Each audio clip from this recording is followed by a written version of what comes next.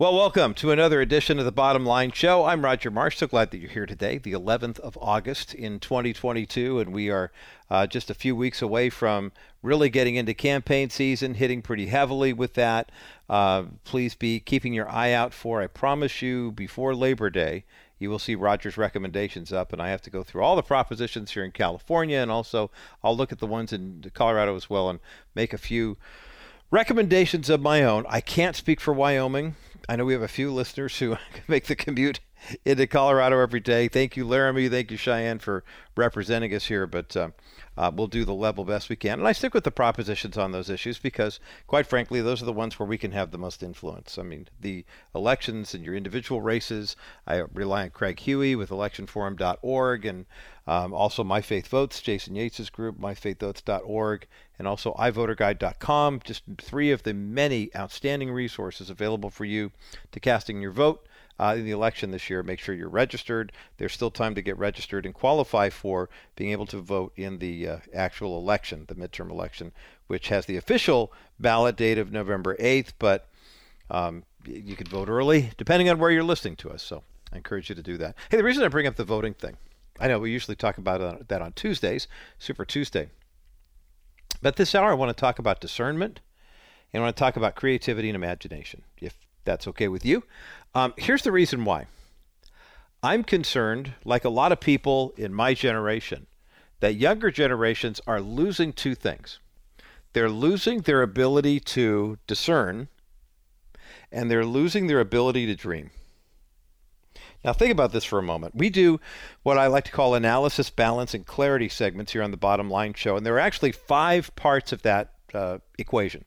Analysis is get the information. Get as much information as you can. Realize that there's a bias in the media that wants to show you a couple of pictures and a seductive headline and get you to think that if you just follow what they're doing, that's all you get. Was having dinner with my folks last week, and I know my folks are big CNN users. They like to watch that TV, and they get things on the internet. They get emails and things like that sent to them all the time. And because of their penchant for their political party of choice, they oftentimes only see just one side of things. And again, I learned analysis, balance, and clarity from them. So, I mean, growing up in that home, it's probably to the point now where we say, hey, we're 89, this is the way we're going to vote. That's fine. But when it comes to looking at the issues the way they are, any of us has to be a good enough detective to say, first of all, I want as much information as I can get. Not to the point where you're overflowing, you're kind of overdoing it on that, but as much information as I can get. That's number one. Number two, then, is the issue of, is it from more than just one angle?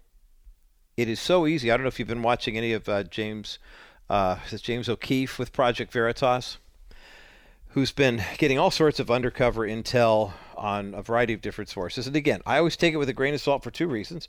First of all, he's trying to make a name for himself just like anybody else. And so there's a lot of, I stopped getting the emails to say, coming up tomorrow, we got a big announcement. And they keep teasing you with it. And finally, they'd make the announcement that they'd already made on other social media. And the big announcement was, we want you to support our company financially. But number one, that. Number two, oftentimes his big bombshell explosion always has, or seems to have, one key source of, this is the leak. This is the guy at Google, the woman at Facebook, whoever it is. And after a while, I began to understand, that's what they're saying. And yes, I do believe that there are algorithms in place for Facebook and Google and others to skew information to where they only give you one side as positive and the other side is negative. I mean, heck, the mainstream media doesn't hide anymore. Look at the January 6th Commission. Were there crimes committed? Well, these guys aren't the court, so they can't actually try anybody.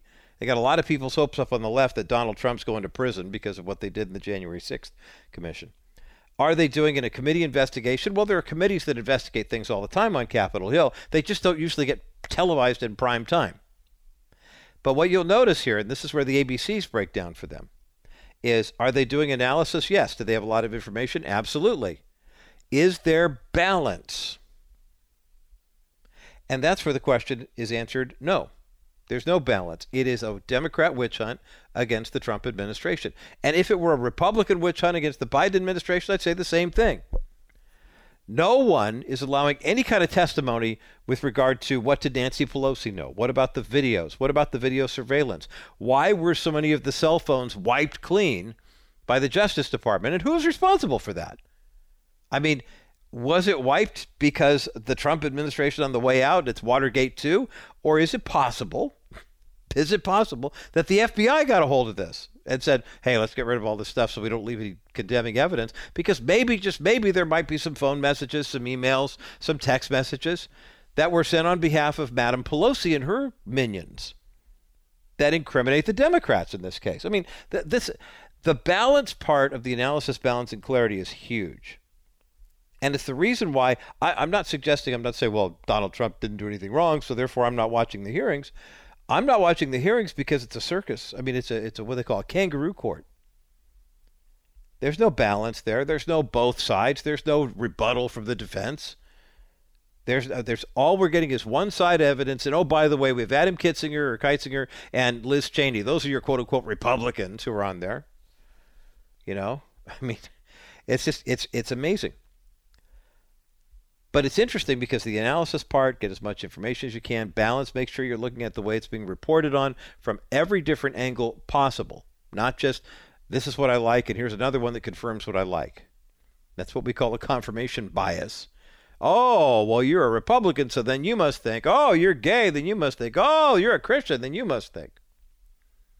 But then there's the clarity part, and the clarity part is huge. Now we sift through all the data, and we look at the different sides and ways of reporting it. And we look at where the Venn diagrams are, right? You put all that stuff together, start drawing the circles to see where the consistency is and to eliminate the inconsistencies. And that's where you get clarity. Okay, this is what we're really dealing with.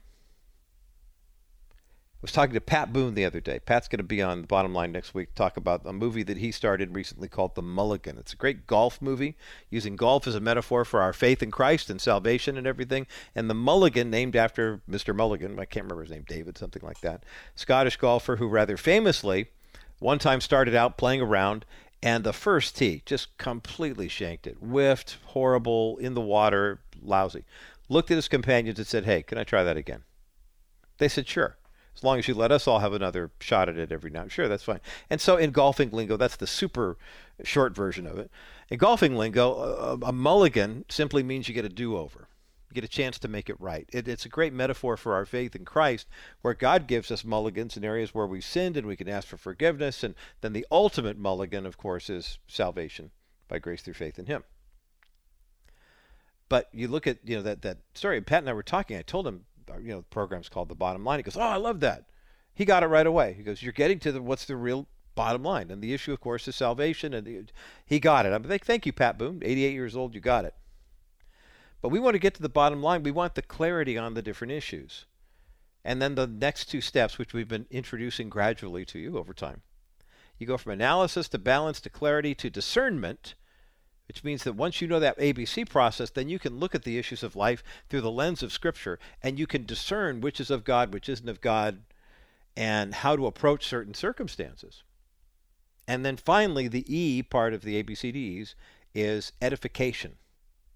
You have now been educated, you've been edified, you've been exhorted if need be, and you and I both. That's the journey that we're all on, and God has us on this journey with other people helping us along the way. So toward that end, I wanted to take a look this half hour. We're going to talk about the edification and discernment part first, then we'll get into the imagination part second. Because I'm very concerned. I mean, as the father of 6 in our blended family, as the grandfather of 3 3/4, another little boy on the way, at the little grandson at the end of October.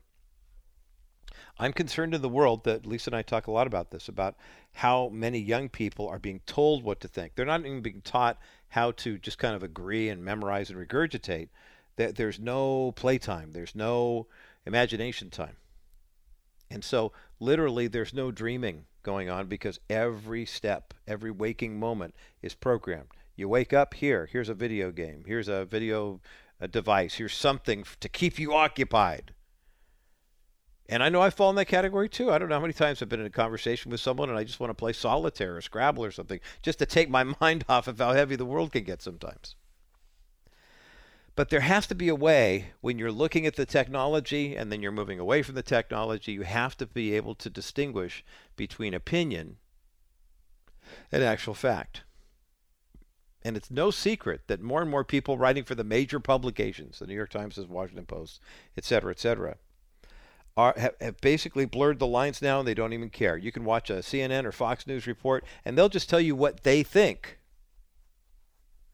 And then you are supposed to accept it as gospel truth. Remember when the newspaper used to come kind of preloaded? There was the front page. Everybody agreed these were the biggest stories of the day. There was section number 2, which was the big local issues. Section number 3 had the sports. Section number 4 had entertainment. And somewhere at the back of section 2 or 4 was what they called the op-ed, the opinion and editorial. Opinion of certain writers making the case for their position, and the editorials written by the publisher of the newspaper, who had an axe to grind, had an agenda, but at least they let you know what it was. In days gone by, American adults, Christian adults, used to be able to figure out the difference between fact and opinion. But now a new study that was published in Quartz, QZ.com. It's a new study that was conducted by the Program for International Student Assessment. And the Program for International Student Assessment took a look at the number of young people in countries all across the world and asked them the questions about certain things that were happening. And they looked at their reading scores, what level they were reading on, and then whether or not they could distinguish between what is fact and what is opinion. Roughly 600,000 students in this survey from 79 countries participated. And in one test, they represented, if you're ready for this, 32 million 15-year-olds worldwide. The focus on this test was on reading. It changes every 3 years, so you don't just get the chance to memorize it. And they took a multi-stage approach. They were asked block questions, and then at the end, they had to do some reflecting on to see what was, they were getting from the articles. Were they picking up opinion from the author, or were they getting the actual facts of the case? They could form their own opinions. And the number of 15-year-olds in the U.S. who could distinguish between fact and opinion was appallingly low. How low, you ask? We'll tell you on the other side of this break as the bottom line continues. Welcome back to the Bottom Line Show. I'm Roger Marsh. We're talking about analysis, balance, clarity, discernment, and edification with regard to young people and their ability to distinguish between fact and opinion. Not fact and fiction, per se, but fact and opinion. The Program for International Student Assessment does tests on math and science and reading, and they are administered internationally every 3 years. So they're getting ready to tabulate the results from this past year, but what we're looking at now is the results from the one that was published at the end of 2020. The top performers, as you might imagine, came from the Asian part of the world. As a matter of fact, when it comes to the share of students with reading scores of level 5 or above in the PISA test, as it's called, Program for International Student Assessment, the top countries were in order: Singapore, followed by China, followed by Canada, followed by the U.S., followed by the U.K. But how many of these students actually could distinguish between opinion and fact? I mentioned before the break roughly 600,000 students in 79 participating countries and economies competed in the last test. That represents 32 million kids who are aged 15 years. And here is what let's go to the tote board and find out what they won. I mentioned that the share of students with reading scores of level 5 or above, which indicates that they actually have the ability to discern. In Singapore, the number of kids who can separate the difference between fact and opinion is 25%. In China, and by the way, that was 15% back in 2009. In China, similar score. It's actually 22%. It's the first time the Chinese kids were actually included in the test. In Canada, back in 2009, it was 13%. Today, it's 15%. In the United States, it was 10% in 2009. In 2012, it dropped to 6%. It's now back up to 13%. And in the UK, the number of kids who could determine the difference between fact and fiction went from 7% in 2009 to 8% today. Overall, only 9% of 15-year-olds worldwide can tell the difference between fact and opinion. Only 9%. This is interesting. According to Andreas Schleicher, who's the head of this system that does the technology and the programming every year, he said, the world continues to change, but apparently education systems are having a hard time keeping up. Now, it's interesting because here's what they've been able to determine with young people. And if you've ever had a conversation with a young person and their logic seems to defy logic, this may be part of the reason why. According to the report, quote, reading is no longer mainly about extracting information. It is about constructing knowledge, thinking critically, and making well-founded judgments. And yet, the test has been modified over the years to increase emphasis on the ability to find, compare, contrast, and integrate information. The reason is because the students are lacking in the provision here and the proficiency. The 6 levels of proficiency, by the way, and this is why they talk about, if you're level 5 or above, the 6 levels of reading proficiency, and the students who scored at the 5th level or above are considered able to separate fact from fiction, quote, or fact from opinion, rather, based on implicit cues pertaining to the content or source of the information. This is key. I'll read you a portion of the test here. Describing proficiency like this: the reader can establish distinctions between content and purpose, between fact and opinion as applied to complex or abstract statements. They can assess neutrality and bias based on explicit or implicit cues pertaining to both the content and or source of the information. They can also draw conclusions regarding the reliability of the claims or conclusions offered in the piece. Now remember, 600,000 students took this test. 79 countries and economies were represented in this test. 32 million students at age 15 were sampled, and overall 9% of them could tell the difference between fact and opinion. 13% of American students could do that. Now, Pastor, I want you to think about what's going on in your church right now. Mom, Dad, or maybe more importantly, Grandma, Grandpa. You have grandchildren in this age range right now who might be getting straight A's in school. They might be named on the dean's list. They might be getting the principal award, the principal's award for being an outstanding student. But you have to ask the question, what are they learning? What is the measurement? What is the grade? Remember the push on Common Core education, 7, 8 years ago? And remember how many Christians were up in arms about it, present company included? Because the goal of Common Core with math, for example, was to say we want to elevate the grade level expectation so that there's a universal standard nationwide. What they didn't take into consideration is that the majority of students were actually in school districts that were exceeding the level. But there were some school districts that didn't have a grade level expectation, apparently, and so the push was, well, we're going to make sure that everybody graduates from high school having completed Algebra 1. And so reshuffle the deck so that the only goal for a math student in high school was to finish Algebra 1? I mean, don't get me wrong. My sister, who I love more than life itself, was a bad math student when we were growing up compared to science and other things. She did well. She got an A in biology. I got a C in biology. She got A's that she struggled for in Algebra 1A and 1B, where they took Algebra 1 and split it up over 2 years. And I got an A in Algebra 1 and a high B or an A in Algebra 2. Now, she's had a great successful career in the medical field, and I talk to people for a living.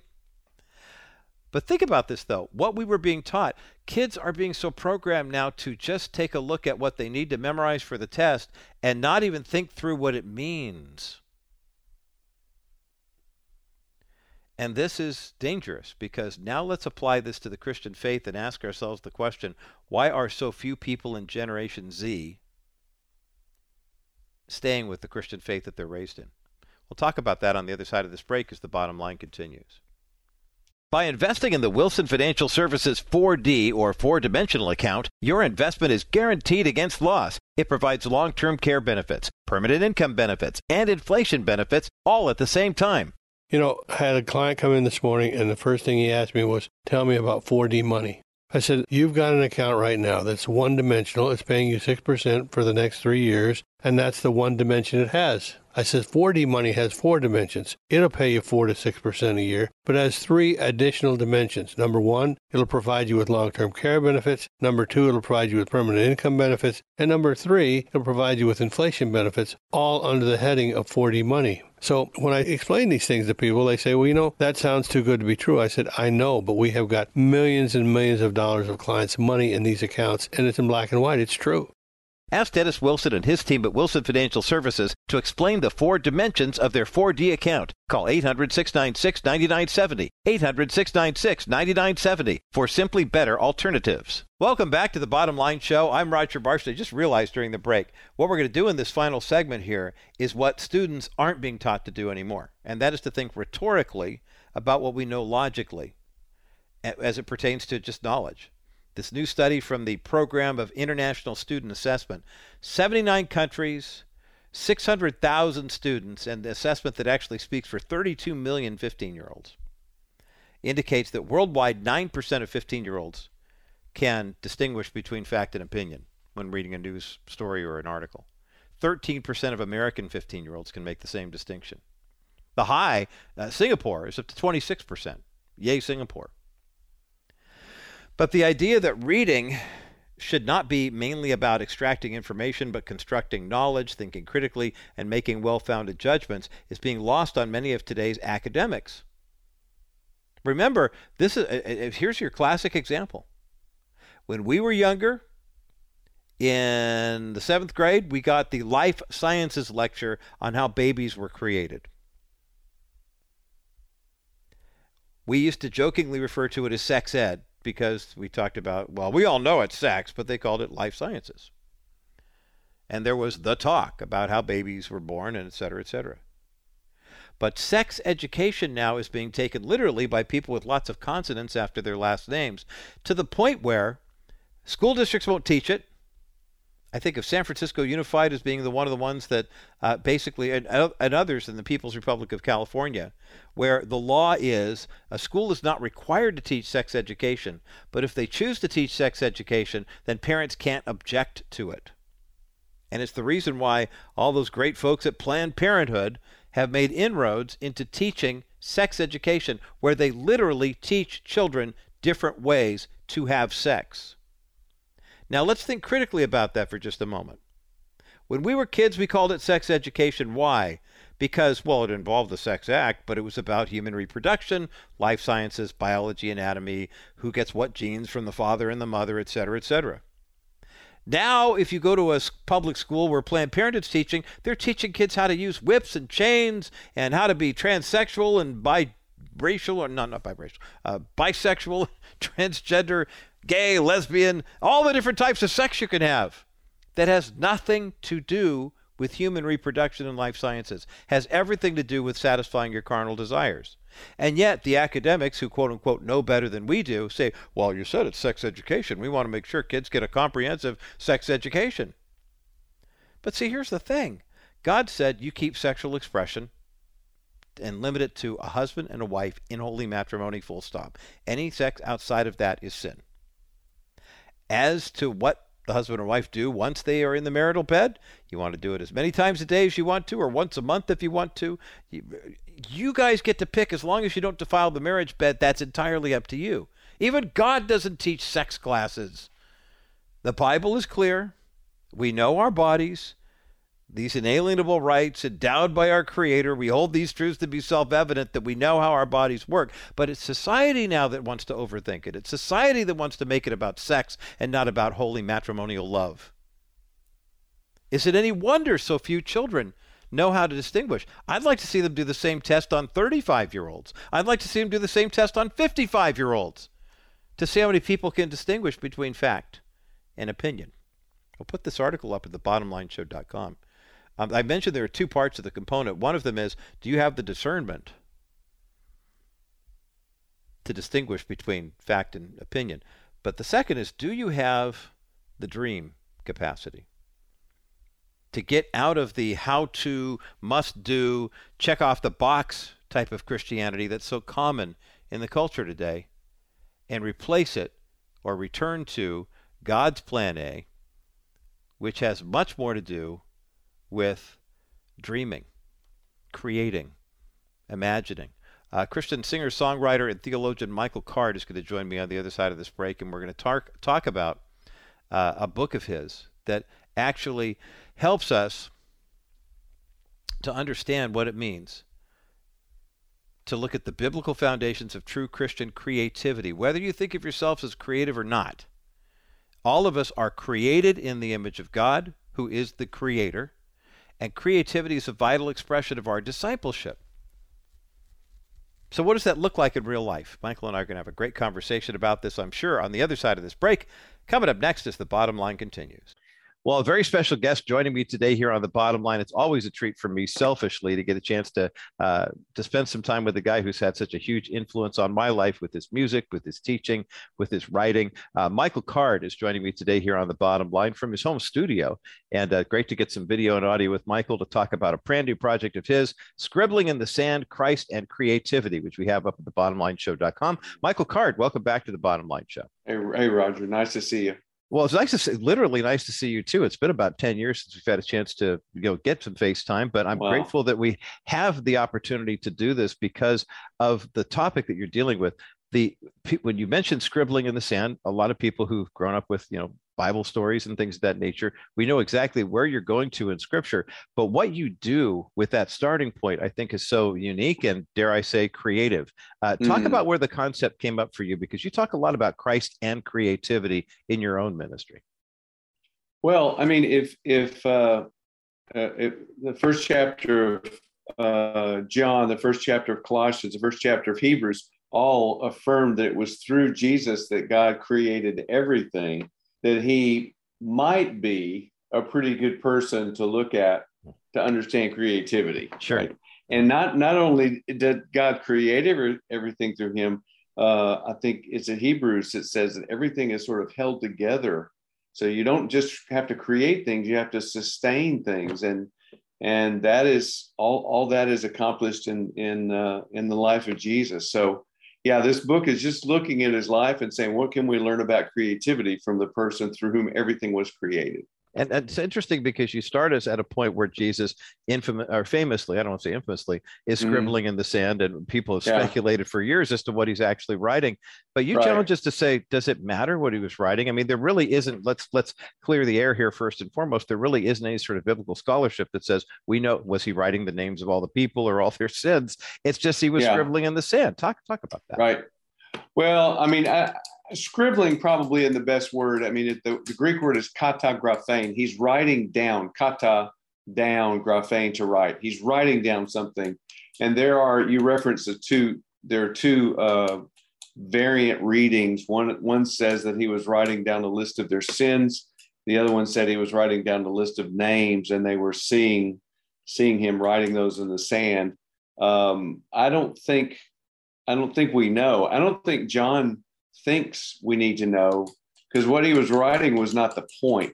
The fact is he was doing something creative that sort of distracted everyone from this. I mean, they were about to kill this woman. They were about to stone this woman.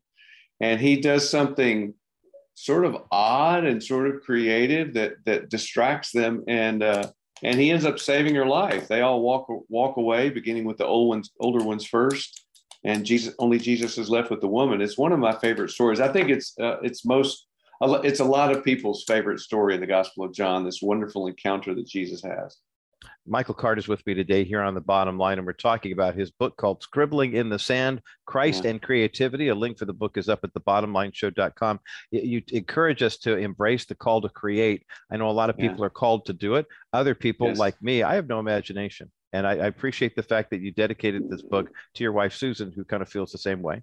Well, about, I challenge you. I mean, I challenge you for saying that, because in essence, you're saying you're not created in the image of God. You're Okay. created in the image of God. That Uh-huh. means you have.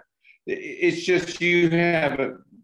You know, I think musical giftedness and writing are vastly overrated. I mean, Jesus doesn't write any books or songs, so was he not creative? I think you Very look good at his point. life and you see that he's very creative in the way he engages with people and challenges people, and I think that's what real creativity.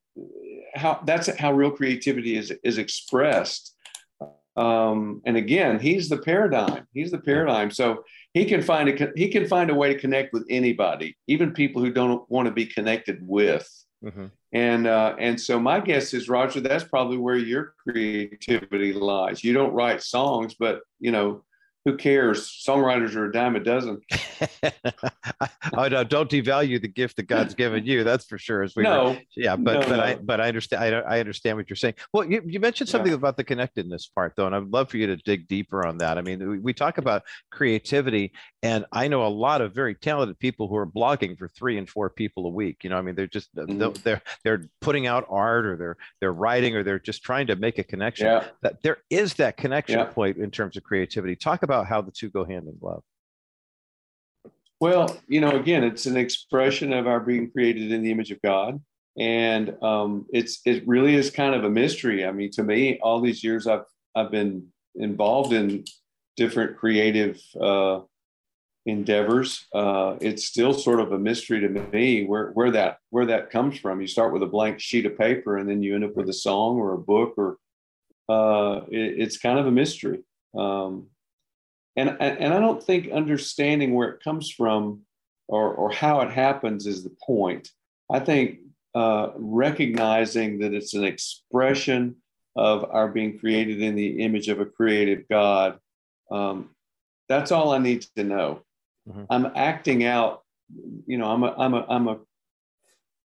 a creature creator. Created in the image of God, who is a creator. And I live that out by His grace, and I really think that's all I need to know.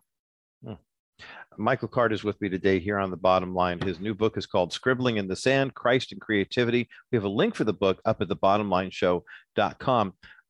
Does everyone have, you have a chapter in the book called Recapturing the Imagination. Do you believe that, I mean, I have a son who has one of the most vivid imaginations.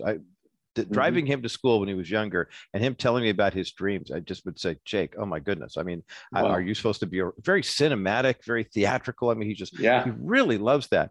And then there's his father, and I am the how-to king, right? 5 steps for this, 3 steps for that. And I'm watching my grandson now, live out his 5-year-old imagination with the other day he was over, we were watching him, and he said, Grandpa, I'm a balloon. I said, okay. And so he said, I want you to blow me up full of air, and then I'm going to release the air, and I'll just fly out like the balloons do. I said, okay. So I gave him a couple of Zerber kisses on his cheek, and he spent the next 10 minutes running around our living room going, bah, blowing the air out. And I thought, oh, I want that. I want that. Is that the kind of imagination you're talking about, Michael Card? Well, I think you see it in children when it's unaffected and natural like that. I have a story. My granddaughter, she was hiding from me, and I found her, kind of hiding underneath the covers, and she said, "I'm a block, build me." Wow! So same kind of thing, I love it. They can't help but not be imaginative in that way, and I do think that at some point along the way, I don't know if it's because of our educational system or just maturity, that begins to wane as we get older, unfortunately. And you meet those rare people. I have an 80-year-old friend who lives across the street from me who that part of his imagination has never waned. And Mr. Sullivan, he's an amazing man, very, very vivid imagination. But again, that it comes down to it's part of our image of God, and it's also something that I think that the Holy Spirit targets. I think the scriptures are written to our imagination. I think the Bible is trying to recapture our imagination, because the world has has captured it in one sense, in a negative sense. And I think God is out in a redemptive way to recapture our imaginations, because he wants us to use that ability for him. And again, not primarily to write songs and paint pictures, but to connect with people and love people well, and find that inroad into someone's heart so we can speak to them about who Jesus is and what he means. Michael Card's great book is called Scribbling in the Sand, Christ and Creativity. We've got a link for it up at thebottomlineshow.com. Let's talk about this call to community that you talk about. We've just been through a past couple of years. As a matter of fact, you and I are having a Zoom conversation, which has kind of become the normal, quote unquote, meeting room for a lot of people. We don't do, I mean, community looks a lot different than it did even 36 months ago here in the culture right now. Talk about why the creative process should be leading us into more of a communal type of existence, and why that's really what God's intent is. Well, the purpose of creativity is to serve the community, period. And you can look through Scripture and you see all of the most kind of the high points of creativity in Scripture, like the building of the tabernacle or the building of the temple. Those were community endeavors.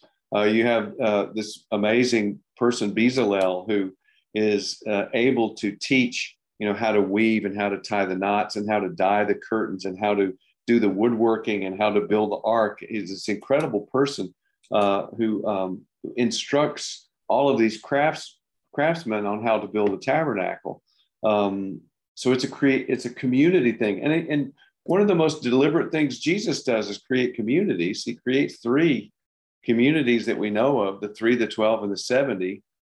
And the purpose of those communities, of course, is to spread the good news of the kingdom. But even that's an exercise of the imagination. I mean, how can I want people to want to be a part of, or how can I make people want to be a part of this kingdom of God that's come, that's the central part of Jesus' message? And again, that's an exercise of the imagination.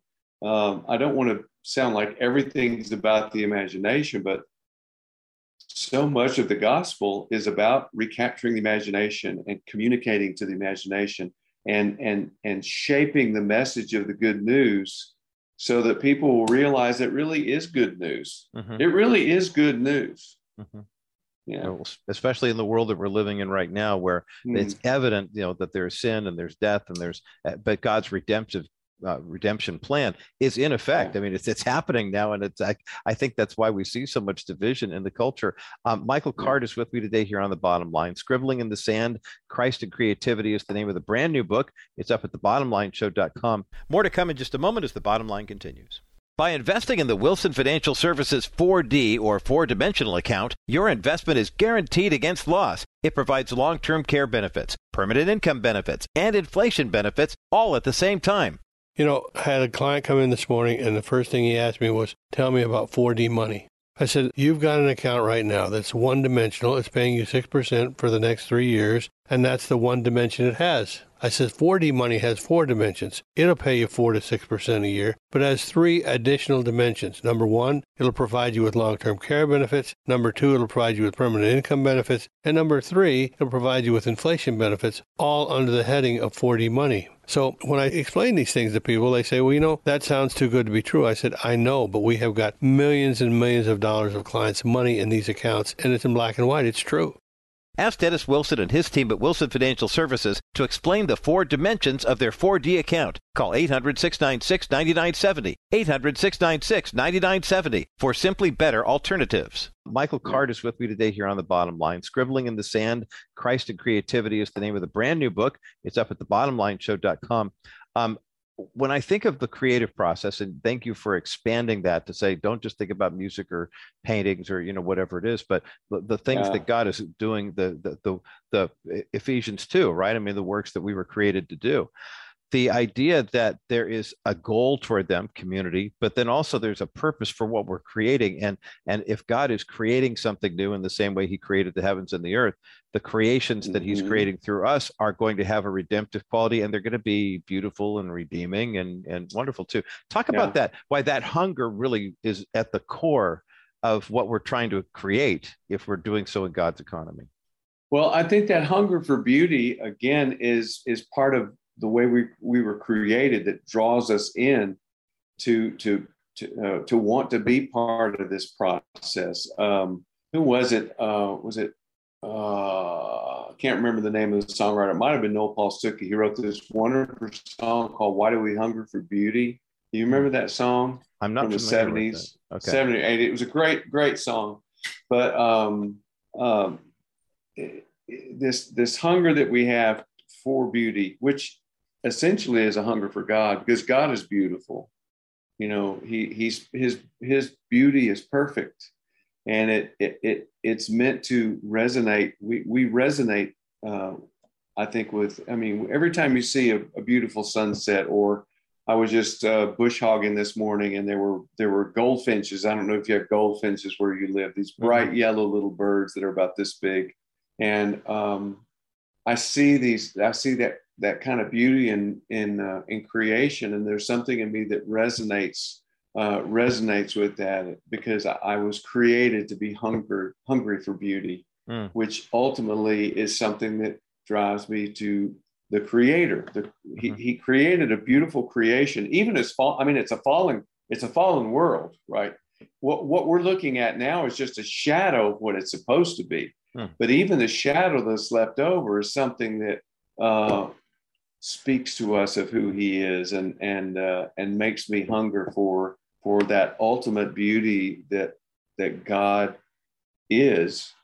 And again, I'm always going to come back to Jesus. That beauty that was reflected in the life, the compelling life of this person who, I mean, this ultimate act of loving us and sacrificing Himself for us. That's sort of the ultimate beauty, to me, is that kind of love. I mean, Jesus is beautiful. What He did for us on the cross is a beautiful thing. Yeah. And that kind of becomes then the model for us, not that we're all going to get nailed to wood, but rather that the giving of ourselves becomes right. There's the beauty right there. Right. Washing feet, redemptively giving your life for other people. That really is. And again, when you see even small acts of self-sacrifice and servanthood like that, something in you resonates, and you say, that's what I was created for. Yes. But it's a powerful visual from Michael Card today here on The Bottom Line, as we're talking about his new book called Scribbling in the Sand, Christ and Creativity. We have a link for the book up at thebottomlineshow.com. You dedicate a chapter in this book, Mike, to the lost art of listening.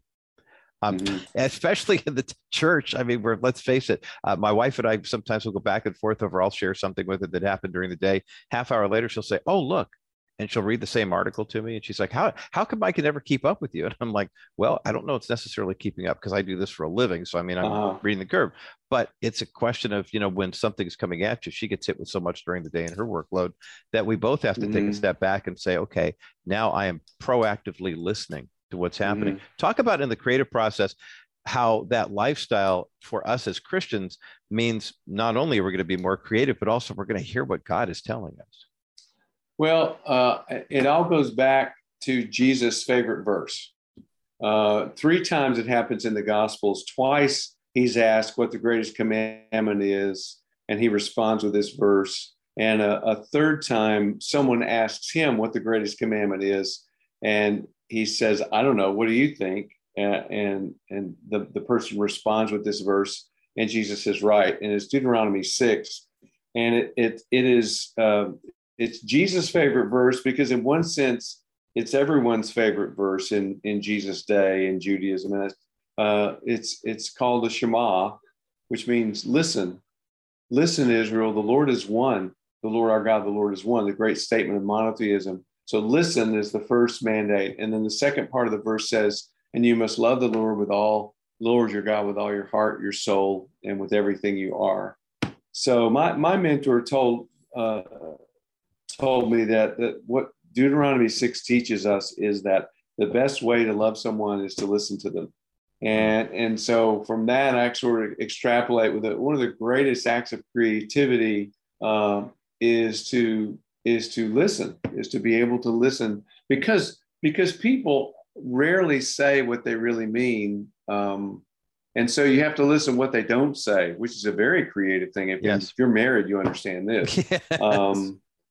Right. And I think we see in the Gospels, we see Jesus listening to people, opening the door of his life to someone. I mean, and in prayer, I mean, who does most of the talking? I don't know about your prayer life, but in my prayer life, I do most of the talking, right. And I don't listen the way I should.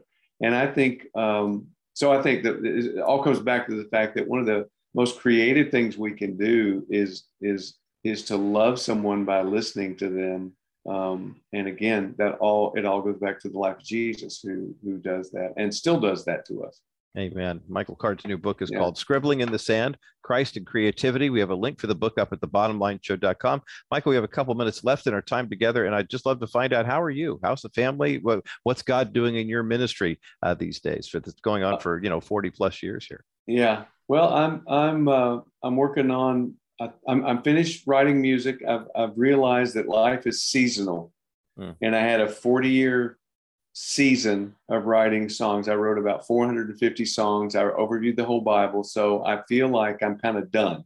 I have one more book to write that I'm working on, and that is it's a book on the life of Jesus, and it's based on the idea of or it's based on the desire of wanting to know everything that could be known. I want to know every detail I can know about Jesus, and what the details mean. So what languages he speaks, what his world is like, what does it mean that he's from Galilee, that sort of thing. And so I've started writing that book. I've been working on it for about 3 years.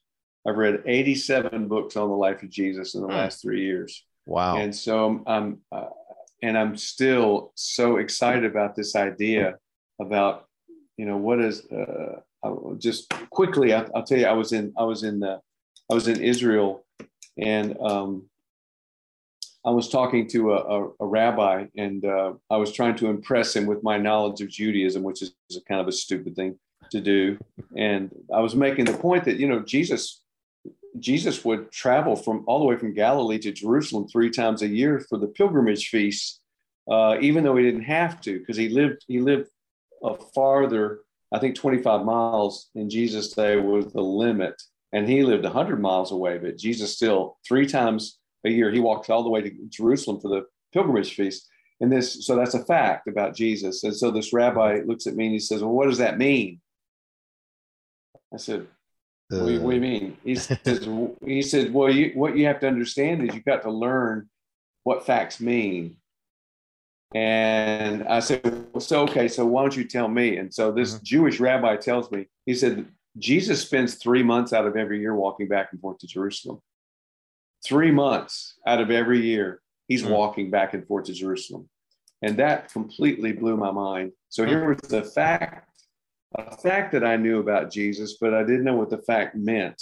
And so that happened about 4 or 5 years ago. So from that point on, I've tried to learn every fact I can know about Jesus and what that fact means. That's going to be the last time I think I'm going to be done. I'll spend the rest of my life just talking about who he is. Wow. I love that. That's the plan. Well, it's a great plan too. I don't want to. I mean, I think we're contemporaries in terms of age. I've talked to 5 pastors this past year who are all in their mid-70s, and for the past 3 years, they've released a book per year, and each one has said, "This is the most important book I've ever written." So I hope that if God's telling you to stop writing, then by all means listen. But if there's still more in there, I'll be the first one to buy every one you put out. Yeah, that's for sure. And if God says, "Here's another idea," I'm open. But I really do feel, Roger, it's a really important idea that life is seasonal. Amen. Amen. And I think one reason why people struggle with marriage is they don't understand that marriage is seasonal. You have winter times and spring times, and I'm 65, so I finally sort of realized that there have been these seasons in my life. And I'm coming towards the end of this last season of creativity, That doesn't mean I'm done teaching, or I mean, I'm the Wednesday night Bible study guy at my church, and I will do that, until Jesus comes back. Right. Yeah. Well, God bless you for knowing Yeah. the seasons and understanding them. And that's good parenting advice, marriage advice, and also just walking with the Lord advice. Michael Card's brand new book is called Scribbling in the Sand, Christ and Creativity. It's got nothing but 5-star reviews on Amazon, and I commend it to you. We've got a link for it up at thebottomlineshow.com. Michael Card, always a pleasure. Thank you, sir, for your time and for being with us today here on Thanks, Roger. Thanks for spending this time with me. It's been great. Wow, what a privilege to have time to talk creativity with Michael Card today here on The Bottom Line. The book is called Scribbling in the Sand, Christ and Creativity. We have a link for that book up at thebottomlineshow.com, and we have a copy of it to give away to you right now. 800-227-5278, 800-227-5278, 800-227-5278. That's the number that gets you through to The Bottom Line.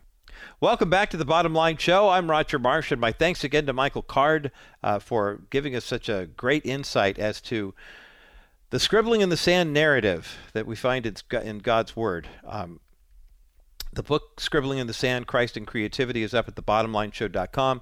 We're giving away a copy right now, 800-227-5278, 800-227-5278, 800-227-5278, the number to get you through to the bottom line. To this day, no one really knows what Jesus was scribbling in the sand, and we see it in 2 different places in Scripture. For all intents and purposes, was he writing the names of all the people? Was he listing all their sins? One of the things that Mike mentioned, he said, I think we're getting it wrong. The reason we're getting it wrong is we're asking, what was he writing? The real question here is, why was he writing? I mean, for all intents and purposes, he was scribbling in the sand. Mike said in the book, he says it's like art and theater all at the same time, but it was more to it than that. It was what he did not say that spoke most powerfully to the mob that morning. It was a cup of cold water for a thirsty adulteress, and ice-cold drenching in the face of a group of angry Pharisees who were hell-bent on keeping the law, but missing what God actually did through that moment. That creativity that God used, that Jesus used. I mean, remember, in the beginning, God created the heavens and the earth through his Son, Jesus Christ. He created salvation for us through his death on the cross. If anyone is in Christ, he or she is what? A new creation. The old is gone, the new has come. 2 Corinthians 5:17. Let's live as creatively as we can. Not that you have to paint and decorate and dance and all that stuff, but rather let God create a new work in you so that others might see him through you. And Matthew 5 will see your good deeds and glorify your Father in heaven. And that's the bottom line.